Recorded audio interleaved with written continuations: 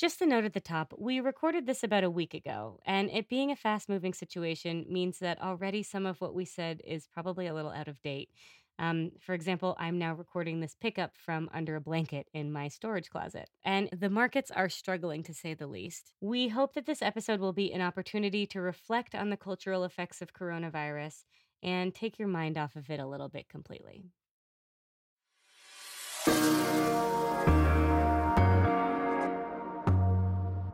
Hello, you're listening to Culture Call, a transatlantic conversation from the Financial Times. I'm Griselda Murray-Brown in London. And I'm Lila Raptopoulos in New York. Coming up on today's episode.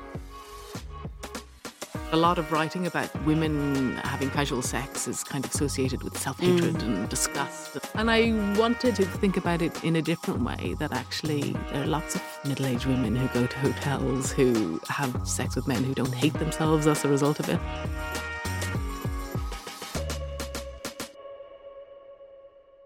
Today, things are a bit different. I am in my living room at home with our podcast producer, Lena, and we have created for ourselves a fortress of pillows and duvets in order to try and make a makeshift studio here, because the FT's actual audio studio is closed as a coronavirus precaution. I'm laughing over here, even though it's not funny, but it all feels so absurd and kind of spooky. I am in the New York newsroom in our audio studio. There is almost nobody here but me. Our office is also closing soon as a coronavirus precaution. And it's feeling a little apocalyptic around here. We're going to be discussing exactly this today, how coronavirus is already affecting life and culture, and also kind of thinking about what its longer term impacts might be. As usual, we're also going to have an interview this week. Our guest is the Irish writer Emer McBride, who you heard in the intro. And Grizz, maybe you can tell everybody a little bit more about Emer. Yeah, so Emer, I think, is a rare thing. She's a novelist who's both extremely popular and genuinely experimental. I think she's really doing new things with the novel form and breaking the boundaries of what it can be. Her first book was called A Girl is a Half-Formed Thing. You may recognise the title. It was really like a publishing phenomenon. And Emer and I spoke about lots of things, including how she dealt with that success, as well as grief, her training at acting school and how that affected her writing, and also middle-aged sex. We should also probably say that she came out with a new book recently. Oh, yeah. Her new book is called Strange Hotel. So we also spoke about how strange hotels are. And middle-aged sex as it relates to strange hotels. Yes. Yeah.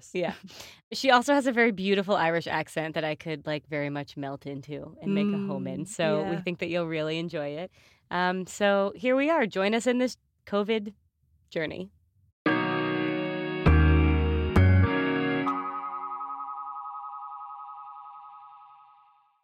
Thank you all, as usual, for all of your thoughts on Instagram and by email and Twitter. We actually have a special request for you this episode. Yes, we are conducting a survey about the show. Basically, we want to know what you like most and least, what else you listen to, whether you think the podcast is too long or too short or perfect. Basically, help us develop this show for you. But don't be too mean when you give us feedback. Right, please be nice. Also, if you do fill it out, you might be the lucky person who wins a pair of Bose wireless headphones so that you can hear us crystal clear. I also want a pair of Bose wireless headphones, so part of me wants to fill out my own survey. Not sure that's allowed. Yeah, that's totally not allowed. Anyway, you can all find it at ft.com/culturecallsurvey. So ahead of time, thank you so much for filling it out. We appreciate you, and on with the show. Yeah, so we're recording this, as we do, about a week before it goes out. And right now the atmosphere feels pretty weird in London. I've noticed, for example, that no one is touching the handrails on the tube.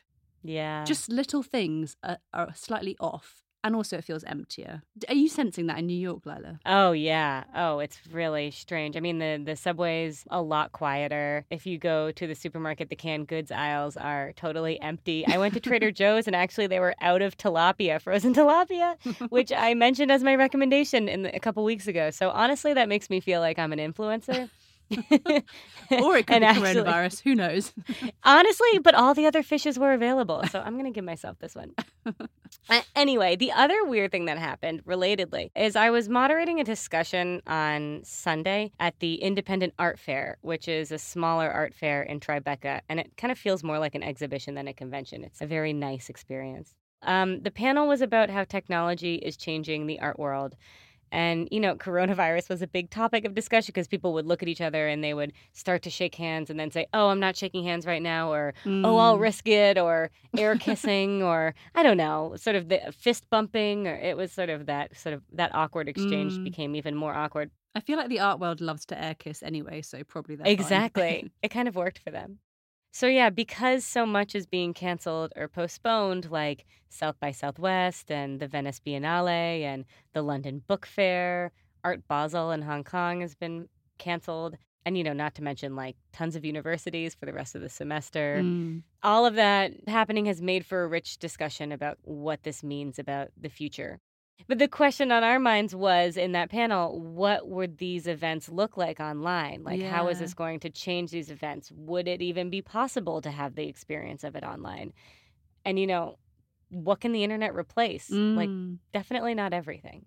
Yeah, I mean, so much of, the things that we talk about on this podcast, the things that come under the bracket of culture, they involve going out and being in the same space as other people, whether that's at a gig or at the cinema or a restaurant or the theatre. And I think that kind of live communal quality, I mean, it just can't be replicated online, can it? Yeah, it reminds me of our conversation that we had last month with the trend forecaster, Emily Siegel, who talked about the experience economy.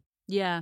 And she was saying how rich people, collectors, entrepreneurs, can just hop from art fair to Biennale to Fashion Week to Burning Man.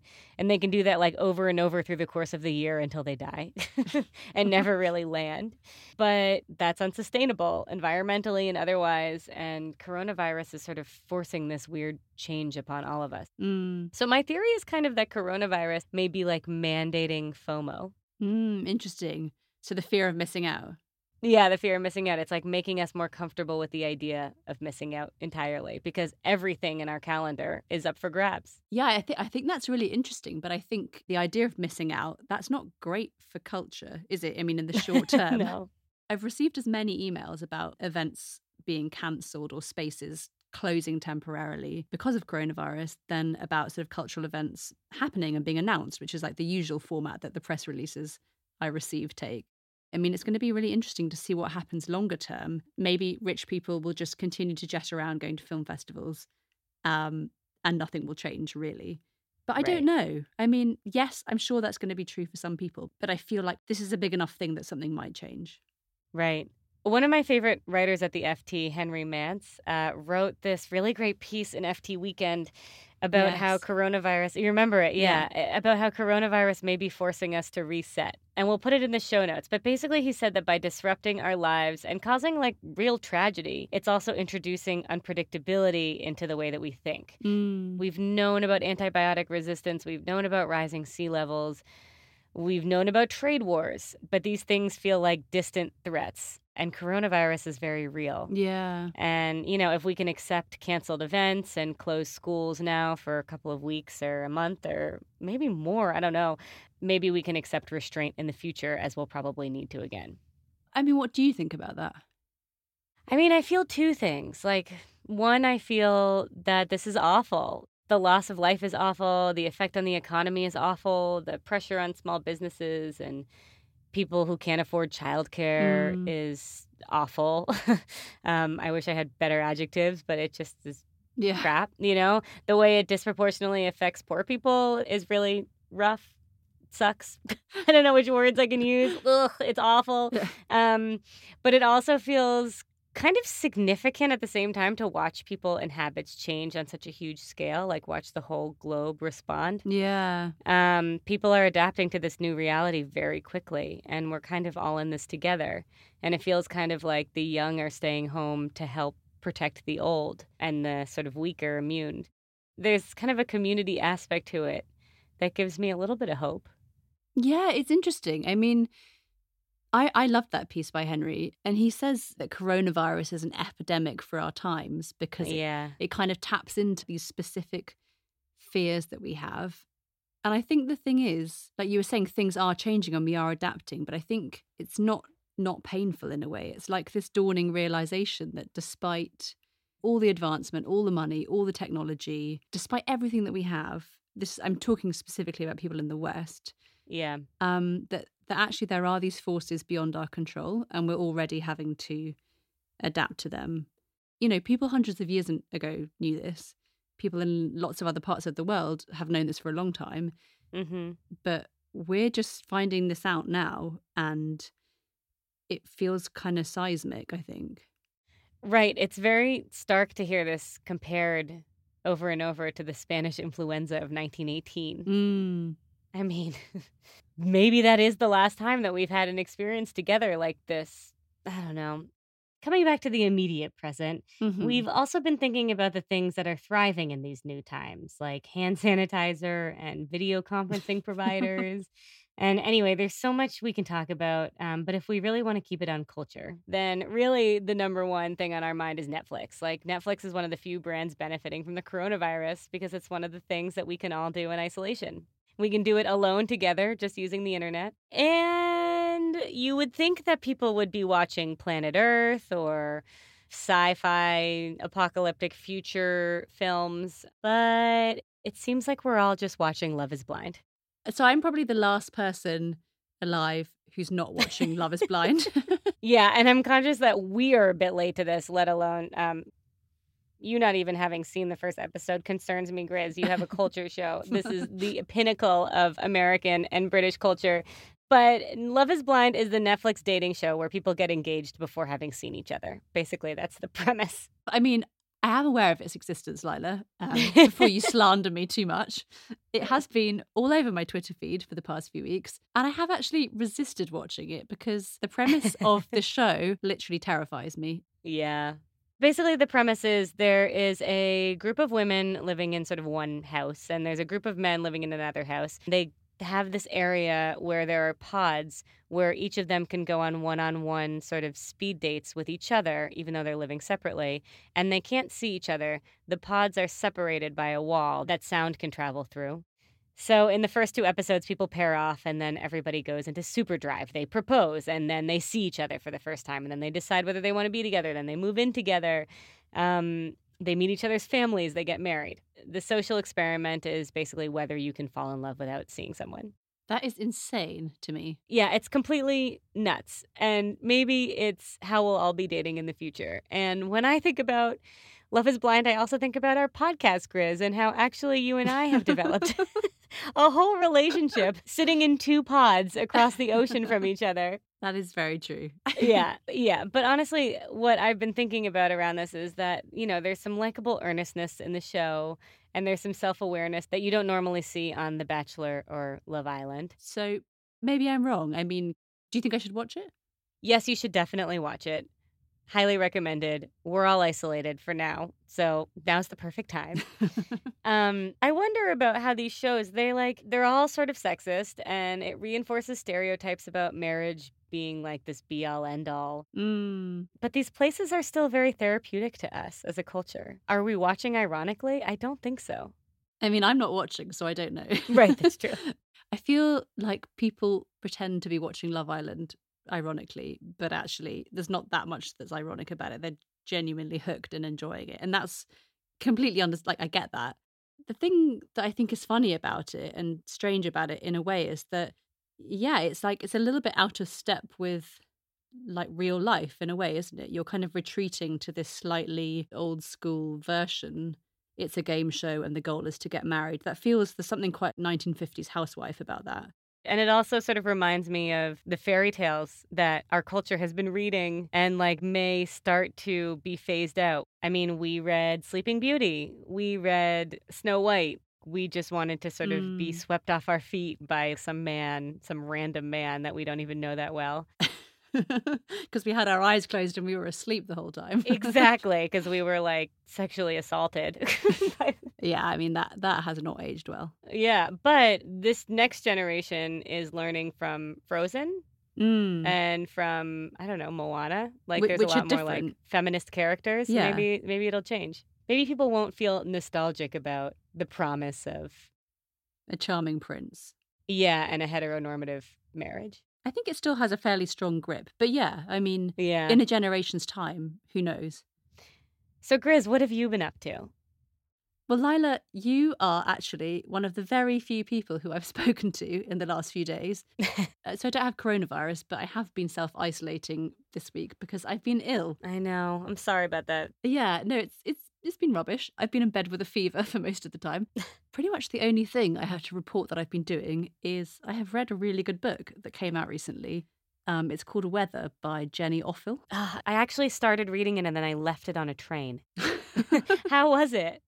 It's great. So Jenny Offill developed a cult following when she published this book called The Department of Speculation in, I think, 2014. And it's autofiction, which we've spoken about on the podcast before. It's like memoir blended with fiction, sort of fictionalized. Right. And it's written in a way unlike anything I've really read before.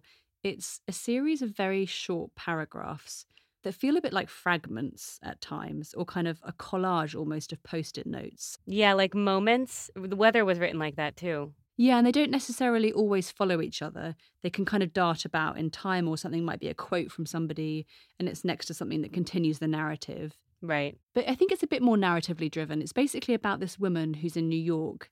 She's a librarian. She's an assistant to a professor. She's not particularly successful. She's married. She's got a kid. But she's going about her life against the backdrop of times that feel quite strange, basically. I don't think Trump's name is mentioned, but it's around the time of his election.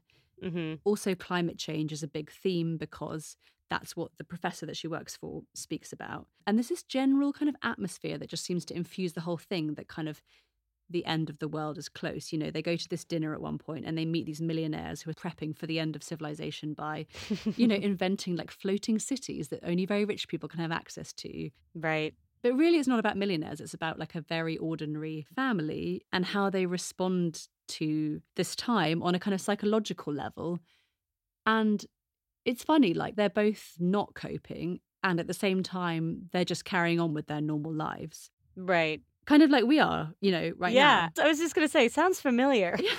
Really, it's been really strange reading it this week on my own in the house, going on Twitter and reading about coronavirus and then going back to this book where it really could be about an epidemic, you know? Mm-hmm. It's kind of metaphorically about an epidemic. Yeah. I don't know. It's really brilliant, basically. But also, it's like, if you're going to read it now because it feels really pertinent. Yeah. And I was thinking about this because in our roundup episode at the end of last year, we were saying that actually, in terms of climate change, there aren't that many films or novels or artworks that have kind of grappled with climate change in a really powerful way. Right. Like the art around climate change hadn't really caught up. Yeah, and it's like exhibitions about climate change that I've been to have broadly been disappointing. And actually, it was people like Greta Thunberg and like activism that was really making people reconsider things. But I think that this book, Weather, is maybe the first work of fiction that I've read, which, I mean, it's not like I read it and think, I must recycle more or I must not fly or something. It's not like that obvious, the connection, but it definitely has made me think about how we inhabit our planet, really. Yeah. How we go about at a time where we really can't ignore these things anymore. And yet we do have to go on living. So what do you do? Okay. Well, I'll never find the book I lost, but I will get it again. I'd like to read it. It sounds really good. You know, it's funny. I'm reading this book called The Companions by Katie M. Flynn, which is also weirdly close to home. I mean, this is like a dystopian novel, but the first scene is in a quarantined San Francisco sometime in the future in the wake of an extremely contagious virus. Wow. Like, that's where it's set. Anyway, I'll leave it there. I'm really enjoying it. We will put those recommendations in our show notes. I will also say that our show notes are an exceptional Easter egg of the Culture Call experience. There's tons of links in there. We mention it from time to time, but check it out if you want a lot of recommendations. Yeah.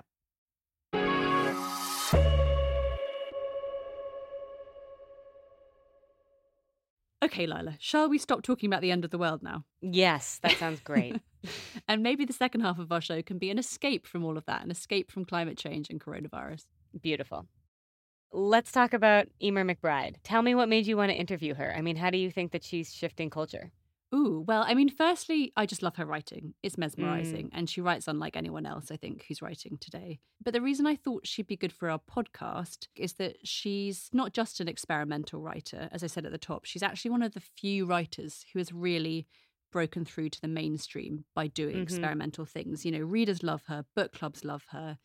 That's interesting that it caught on so much. I mean, what makes her writing radical? On a kind of basic level, her sentences just don't follow the normal rules of grammar. You know, if a child was learning how to write and they were writing like that, you'd probably, well, actually, you'd think they were a genius. But I was going to say, you'd probably tell them that's not how to write in English.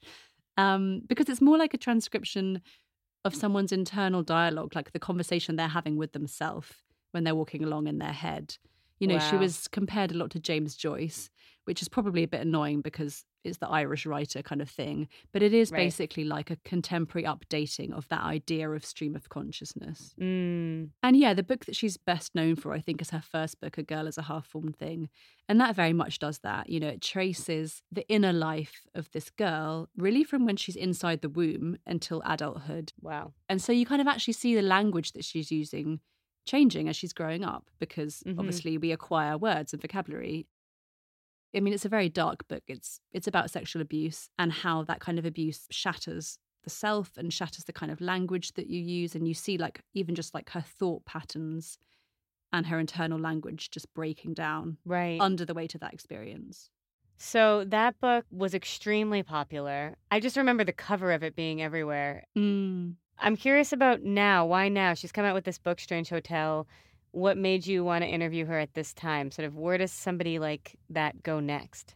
I think the thing is that she's not repeating what's been so successful for her before. You know, she's not just taking what works and doing that again and doing that again. The 3 books that she's written, Girl is a Half-Formed Thing, The Lesser Bohemians, and now this new book, Strange Hotel, as you say, you can tell that each of them is written by Emma McBride, but actually it's not the same style. And the subject matter is quite different. And she talks about that a bit in the interview. And it's interesting, actually, because it's not explicitly the same girl or woman in each, but I think you can make quite strong thematic connections between them. And in Strange Hotel, we are with this person, if it is the same person, in middle age. And she's kind of prickly, you know, the unlikable female character is something that I think people have been exploring quite a lot recently. You think of Fleabag and things like that. Yeah, that unlikable lead. Yeah, exactly. And Strange Hotel is definitely that. And I think it's a really interesting literary experiment about how you get inside the head of someone who doesn't really want you to see what the inside of their head looks like. You know, they want to keep you out. There is something sort of radical about writing about like a middle-aged woman thinking. Yes. Cool. I can't wait to listen. Let's get into it.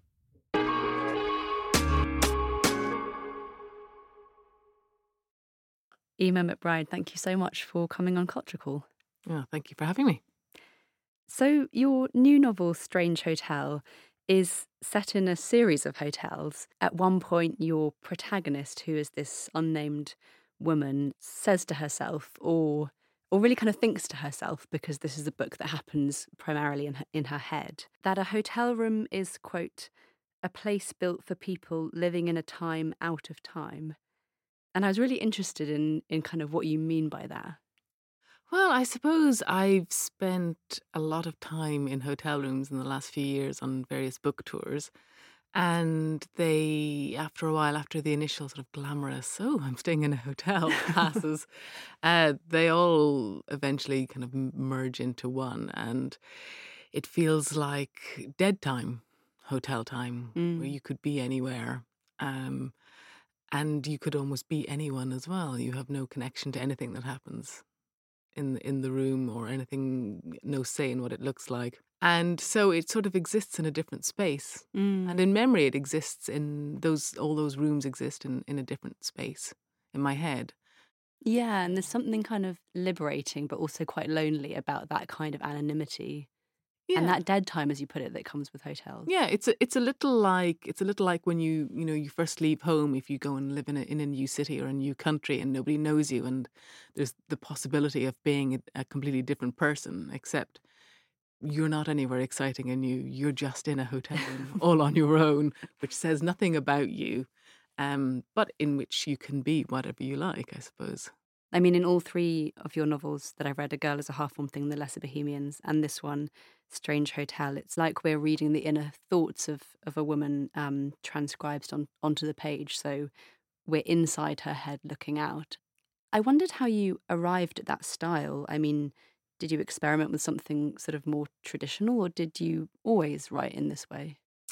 Well, I think when I came to write A Girl is a Half-Formed Thing, I was interested in experiment and trying to find a new way for readers to experience a narrative. And that kind of internal, and more than a stream of consciousness, really a kind of a stream of life, of a physical life going along at the same time as the consciousness and both influencing each other, seemed something that I hadn't really read before and wanted to investigate.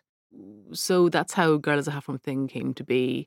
Lesser Bohemians was a sort of continuation of that, but then kind of pushing it up against a more traditional style of writing in terms of, the central male character gives a long monologue in a much more traditional spoken way. And then when it came to Strange Hotel, I wanted to do something different again. And I suppose this time it felt as though where Girl is a Half-Formed Thing and The Lesser Bohemians was about allowing readers in very close to the experience of the protagonist, this protagonist isn't really inviting people in. No. And she's actually trying to distance herself from herself. And so it seemed a kind of an interesting way to investigate how language can be used to push people away. Yeah, it seems that she's using language as a way of constructing barriers within her own mind and kind of keeping memories out as much as exploring her own thoughts. Yeah, absolutely. Because you're not really being, I as the writer, I'm not inviting you into this woman's life. You're really just kind of spying in on her, thinking about herself and trying not to think about herself.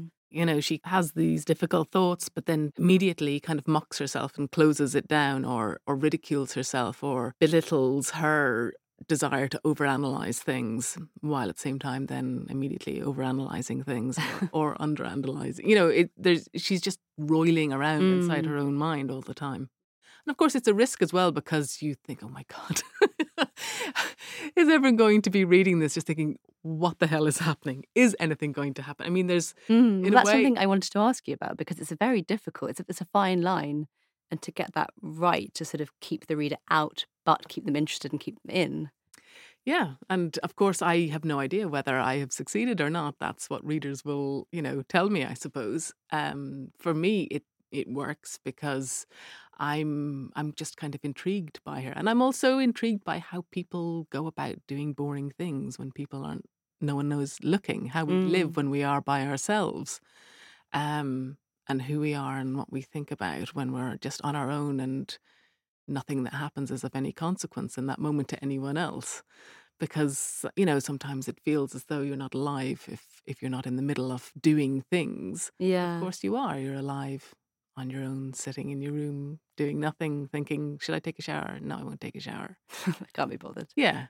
Shall I go down the stairs? No, I won't go down the stairs. I'll just sit here. I'll put on the telly. I won't, And it is a dialogue like that. I mean, in this book, it's very much a dialogue. It feels almost like one part of her brain is talking to another part of her brain sometimes. Yeah, I think it is. And, I'm not a writer who's ever really been interested in plot. You're not going to find any exciting twists and turns anywhere, but I am really interested in story. And lives don't have plots, lives have stories, and I'm really interested in people. And so it was, it was a very unusual experience for me to just go, okay, I'm not going to impose anything. I'm just going to follow her and see what I can discover about her. I mean, it reads more like a character study. Except that you're not given any of the kind of the details that you would normally be given in a character study. You are not told what she looks like or what class she is or what she does for a living or where she lives. And so it's a completely internalized character study. We've been talking about the fact that she's on her own in these kind of strange spaces of hotel rooms. But she's not always on her own. Sometimes there are men there. It's also a series of one-night stands. And it's interesting because in your second book, The Lesser Bohemians, the sex between the young female protagonist and her older male partner is described in detail, and it's very important to the book. Here we have a middle-aged woman having sex with strangers in these hotel rooms, kind of as a way of coping with, or not coping with, grief and loss and these feelings that she is trying not to confront. But the sex isn't really described. It's like the camera pulls away almost. Why is that? Well, I think obviously Lesser Bohemians has a lot of sex in it. Yeah. So I kind of feel like I've done my sex book now. And it was, and I really enjoyed writing that book. It was really interesting to try and use sex as a means for exploring character. But I wasn't really interested in doing that again. I was more interested in the aftermath. She always says something like, it was fine. Everything happened as it should have done. Yeah. In both of my previous novels, there's a lot of kind of catastrophe sex. There's a lot of difficult things around sex for people, and difficult experiences either in the moment or with dealing with them afterwards. And I kind of wanted to explore a different attitude towards sex and not a kind of self-hating. A lot of writing about sex, especially about women having casual sex, is kind of associated with self-hatred and disgust. And I wanted to think about it in a different way, that actually there are lots of middle-aged women who go to hotels who have sex with men who don't hate themselves as a result of it, but aren't particularly interested in seeing those men again. And that's also just a part of life.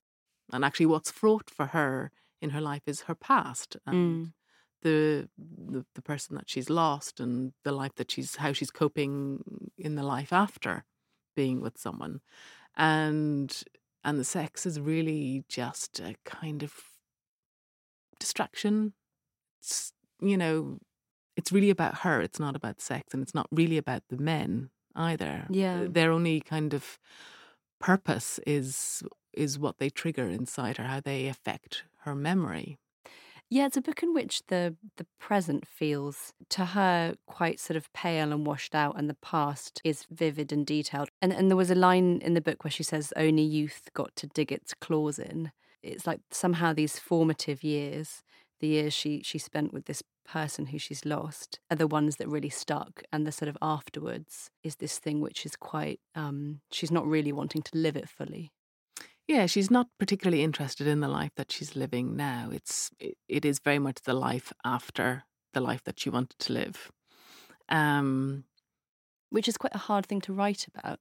Yeah, I think it is a hard thing to write about. But I was also, I really wanted to write a middle-aged woman, because I haven't done that before. And I am a middle-aged woman. So, I'm acutely aware of how little good writing there is about middle-aged women. There's a lot of romanticization in our culture of youth and of how everything is so intense and important and exciting, and what a disappointment everything is afterwards. And I suppose she's battling with that idea. We've talked a little bit about your previous books, A Girl as a Half-Formed Thing and The Lesser Bohemians. And A Girl as a Half-Formed Thing, I think I'm right in saying you wrote very quickly in 6 months, was it? That's right, yeah. But then couldn't find a publisher, so sort of put it to one side.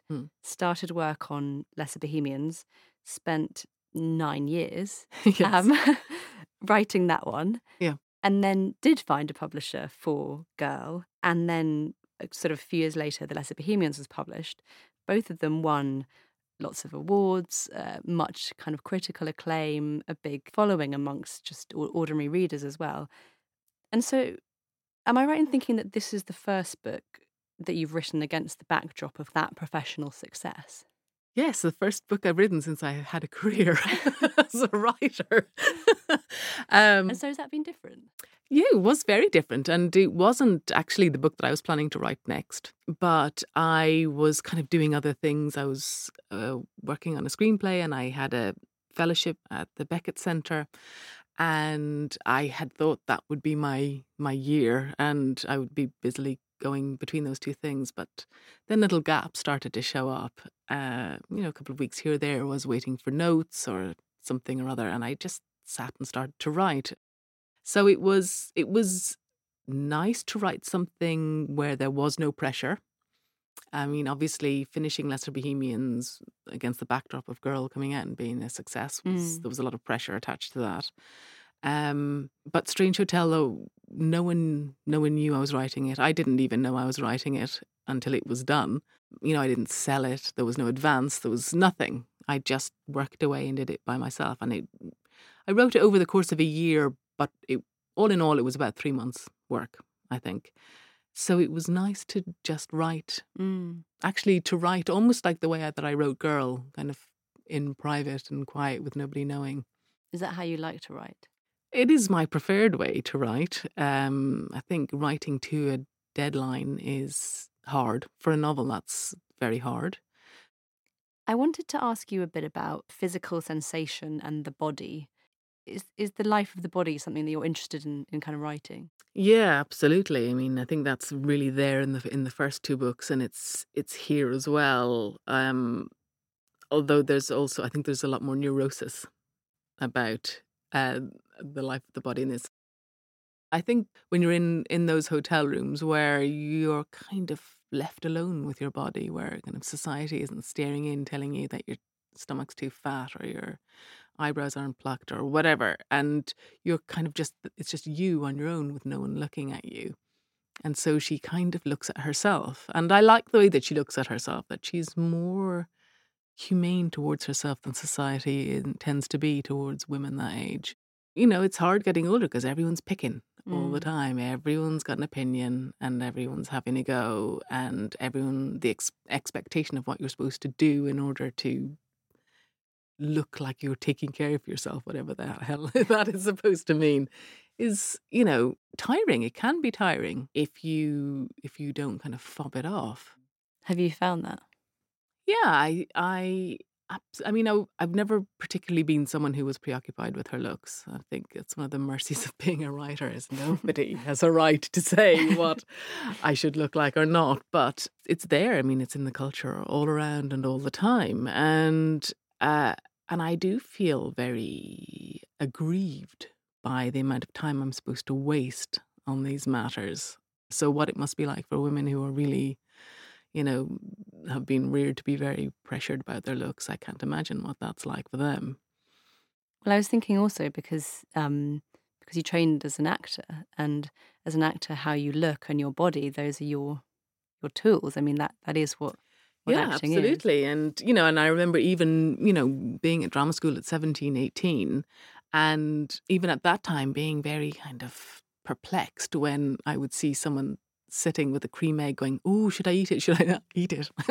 You know, my feeling was, eat the egg. Just eat the cream egg. If you want it, just eat it.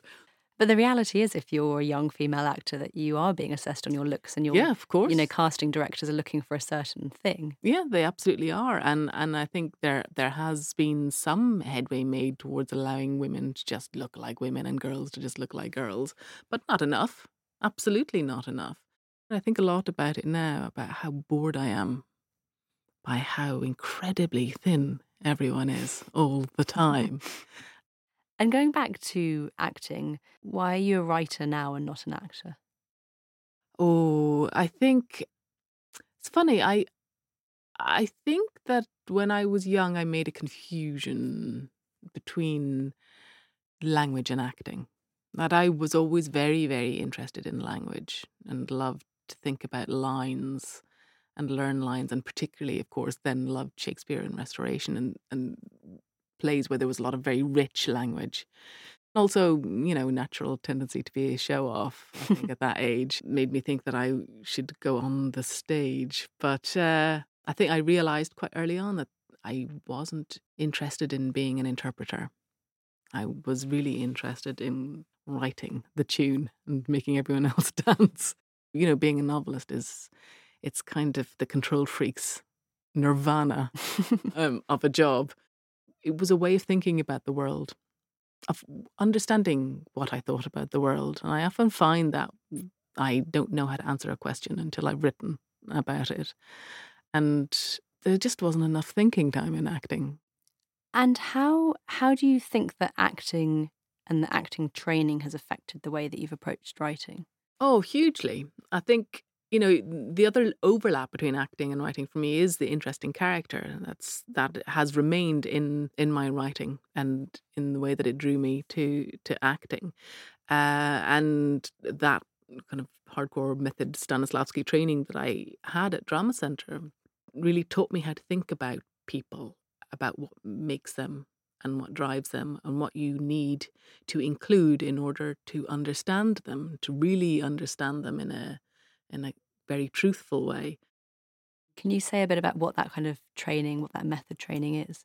Well, a lot of it was searching inside yourself for various triggers, things that, provoke particular reactions in you that might be quite different to what the character is experiencing, but you need to access that particular reaction at that particular time. So things like that, things like the inner life and the character thoughts, which was really about, when I'm sitting talking to you, I'm also trying to think of the answer to the question. I'm also thinking that, my nose is a bit itchy. I wonder if my husband got the dinner in. I'm thinking about all of these different things all at once, but I'm still just here talking to you. That's how we live our lives, with a kind of mess of things, and we're just always trying to prioritize. All of that is going on at one time, and I suppose I really wanted to make language perform those tasks. And so I think of my writing as kind of method writing. It's really trying to encapsulate all the aspects of life, which is why the sentences are often not particularly linear or grammatical. And in a way, with Strange Hotel, I was kind of stepping away from that. Not that all of those things weren't still happening, but that she was distancing herself from any kind of immediacy in life. I think when we're young, we allow life in much more unfiltered way. We allow experience to happen to us. We allow things to just come in. Whereas when we're older, we're much less prone to impulse and much more certain of ourselves. Maybe there's something that's more kind of wary about middle age as well, because bad things have happened. Yeah, but at the same time, lots of terrible things happen to people when they're young as well. But of course, as you get older, you expect terrible things to happen in a way. You kind of understand the places where pain lies in middle age in a way that maybe you don't when you're young. I was wondering whether that pain, and specifically grief, is something that's quite hard to write well about. I think it is hard to write about because it's not terribly sexy. It's not necessarily something that people want to think about. And it's also kind of unquantifiable because we don't talk a lot about grief. We also don't talk about the fact that there are lots of different types of grief. Everyone knows that it's terrible to lose a child, and older people understand what it is to lose a parent, but there are kind of odd griefs as well, like griefs of what do you do if your ex-husband dies, or how do you respond to someone who's lost their brother when they're older. I'm interested in what you were saying about all these different types of grief. Your brother died when you were very young, and I think Girl is dedicated to him. That's right. And you were saying that sort of writing is a way of thinking through things for you, and it feels like grief is something that's in your books, but in quite different ways. Yeah, I mean, I think it's something that I've been aware of from very early on in my life. My father died when I was 8, and then my brother when I was 22.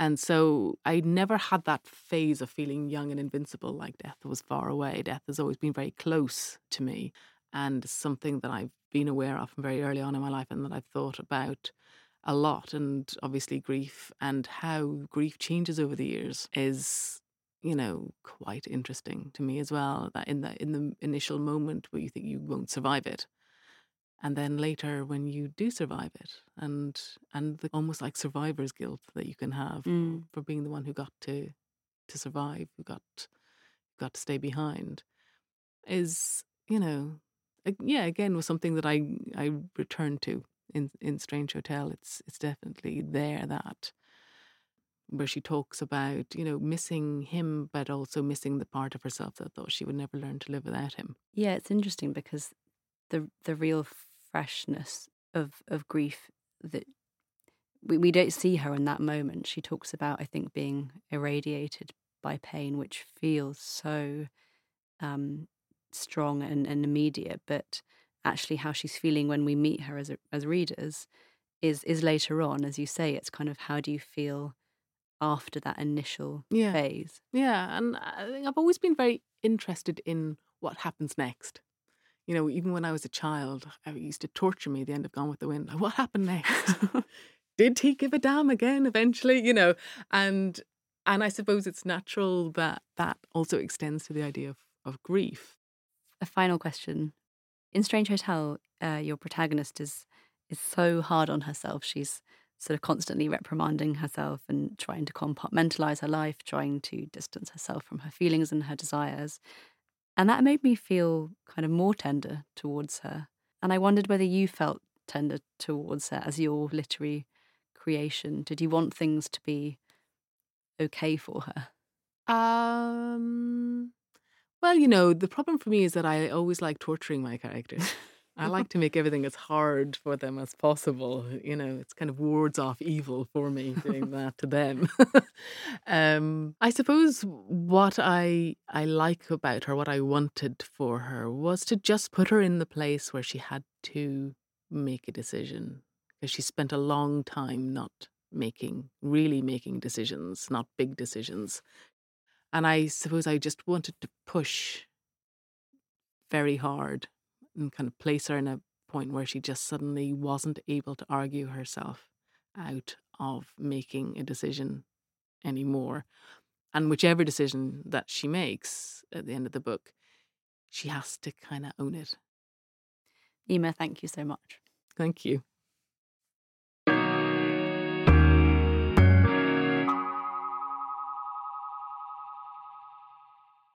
Grizz, I really loved getting to know Eimear McBride through that interview. What struck me most is that she's doing something risky with her books. And I thought that was pretty badass. By definition, we talk to people who are taking risks and not playing by the rules on this podcast. I mean, Ben Lerner comes to mind, Mark Bradford, George the Poet. Yeah. Even Caitlin Prest, who's explicitly grappling with playing with the rules and not playing with the rules and what that means in her work. But Eimear McBride is not people-pleasing. She's not trying to please us. She's trying something new. Yeah. And I liked that. And it's interesting because her character is not people-pleasing. Right. I liked the way she spoke about that. There's something quite unapologetic about the character. And for example, the way that she's just having sex with these men and not particularly feeling bad about it. She's not doing the things that you're supposed to do as a woman, I guess, this character. Yeah. The other thing that I liked that you discussed is just what it means to have a book that's exploring the way we think. I don't know if you remember, but recently this piece went viral online about whether we think in internal monologues or not. It was called "Today I Learned That Not Everyone Has an Internal Monologue and It Has Ruined My Day." And it basically was like asking the question, sort of like that dress, is it blue or is it gold? It was like, do you think in complete sentences or do you think in fragments or pictures or sort of sounds? Can I ask you whether you think in fragments or complete sentences? Or do you know? I don't even know if it's like a very good question because I think sure, consciously I think in full sentences. I do talk to myself a lot in my head. But I also have fragments of thoughts all the time and a lot of unconscious thoughts. Yeah. And those do not come up in sentences, obviously. So I think for everybody it's probably a combination, but who knows? I did think it was interesting that it blows our minds, the idea that people think differently. Yeah, and I think that's exactly the appeal of Eimear McBride's books, that you're getting inside someone else's internal monologue. And actually, I think in all three of the books that I've read of hers, and definitely in Strange Hotel, it took me 15 pages or so to actually get into it. I think I had to go back and start again because you need to sort of learn how that person's internal language works. What's the grammar of the sentences? How are they constructed? Once you get the hang of that, then suddenly you're in and you've got it. Right. But until you get to that point, I think it can be quite disorientating because we do all have these different ways of thinking. Right. And the other thing I was wondering around this is this question actually new? You said that Emer McBride is compared often to James Joyce. I mean, he was writing 100 years ago. Yeah. Maybe this isn't really as new as we're acting like it is. Yeah, it's funny. I mean, stream of consciousness is not new. Modernism was 100 years ago. But Emer McBride isn't James Joyce, and she's doing something that's different, I think. You know, it's not just stream of consciousness. It's actually a lot about the unconscious. It's a lot about the life of the body, like she said in the interview. She's taking that idea and taking it a step further, I think. But it is interesting because I do look back, and I studied some of this stuff at university, the modernists, people like Virginia Woolf as well. And when I was reading their work as a student, I did feel like actually, I don't know that this is that much less radical than things which are being written now. Right. Emer McBride is pretty unusual as a writer because she really is investigating the kind of inner workings of the mind and of the body. And not that many novelists are doing that. And I think that's why I really like her work. Cool. Yeah, it was a great interview. Thank you for sharing Emer McBride with us. That's it for this week. Next week's guest is the American playwright Jeremy O. Harris.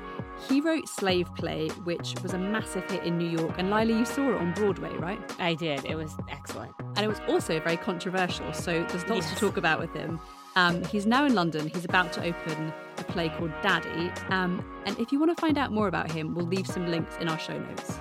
We will also link to the episode where I recommend Slave Play so you can hear a little bit more about it. I saw it at the height of its buzz, and it had a big impact on Broadway, really. So I'm very excited that we're having him on the show. Yes, it's a peak transatlantic moment for us. For sure. Let us know how you're doing in this strange time of self-isolation and pandemics. You know, it's okay to find it weird. We certainly are. We would love to know if and how you are using culture to help you deal with it. Come and say hi on Twitter. You can find the podcast at FT Culture Call, or you can email us at culturecall@ft.com. And again, we'd love for you to take time to fill out our survey. You can find it at ft.com/culturecallsurvey. That is ft.com/culturecallsurvey. If you like what you hear, you also should share this with your friends. We would be very grateful. You can also help us out by leaving a rating or review on Apple Podcasts, which is one of the main ways that new listeners discover our show. We will both be back in 2 weeks' time. Until then, we've been Lila Raptopoulos and Griselda Murray Brown from Under a Duvet. Culture Call is produced by Lena Prestwood. And our music is composed by Fatum.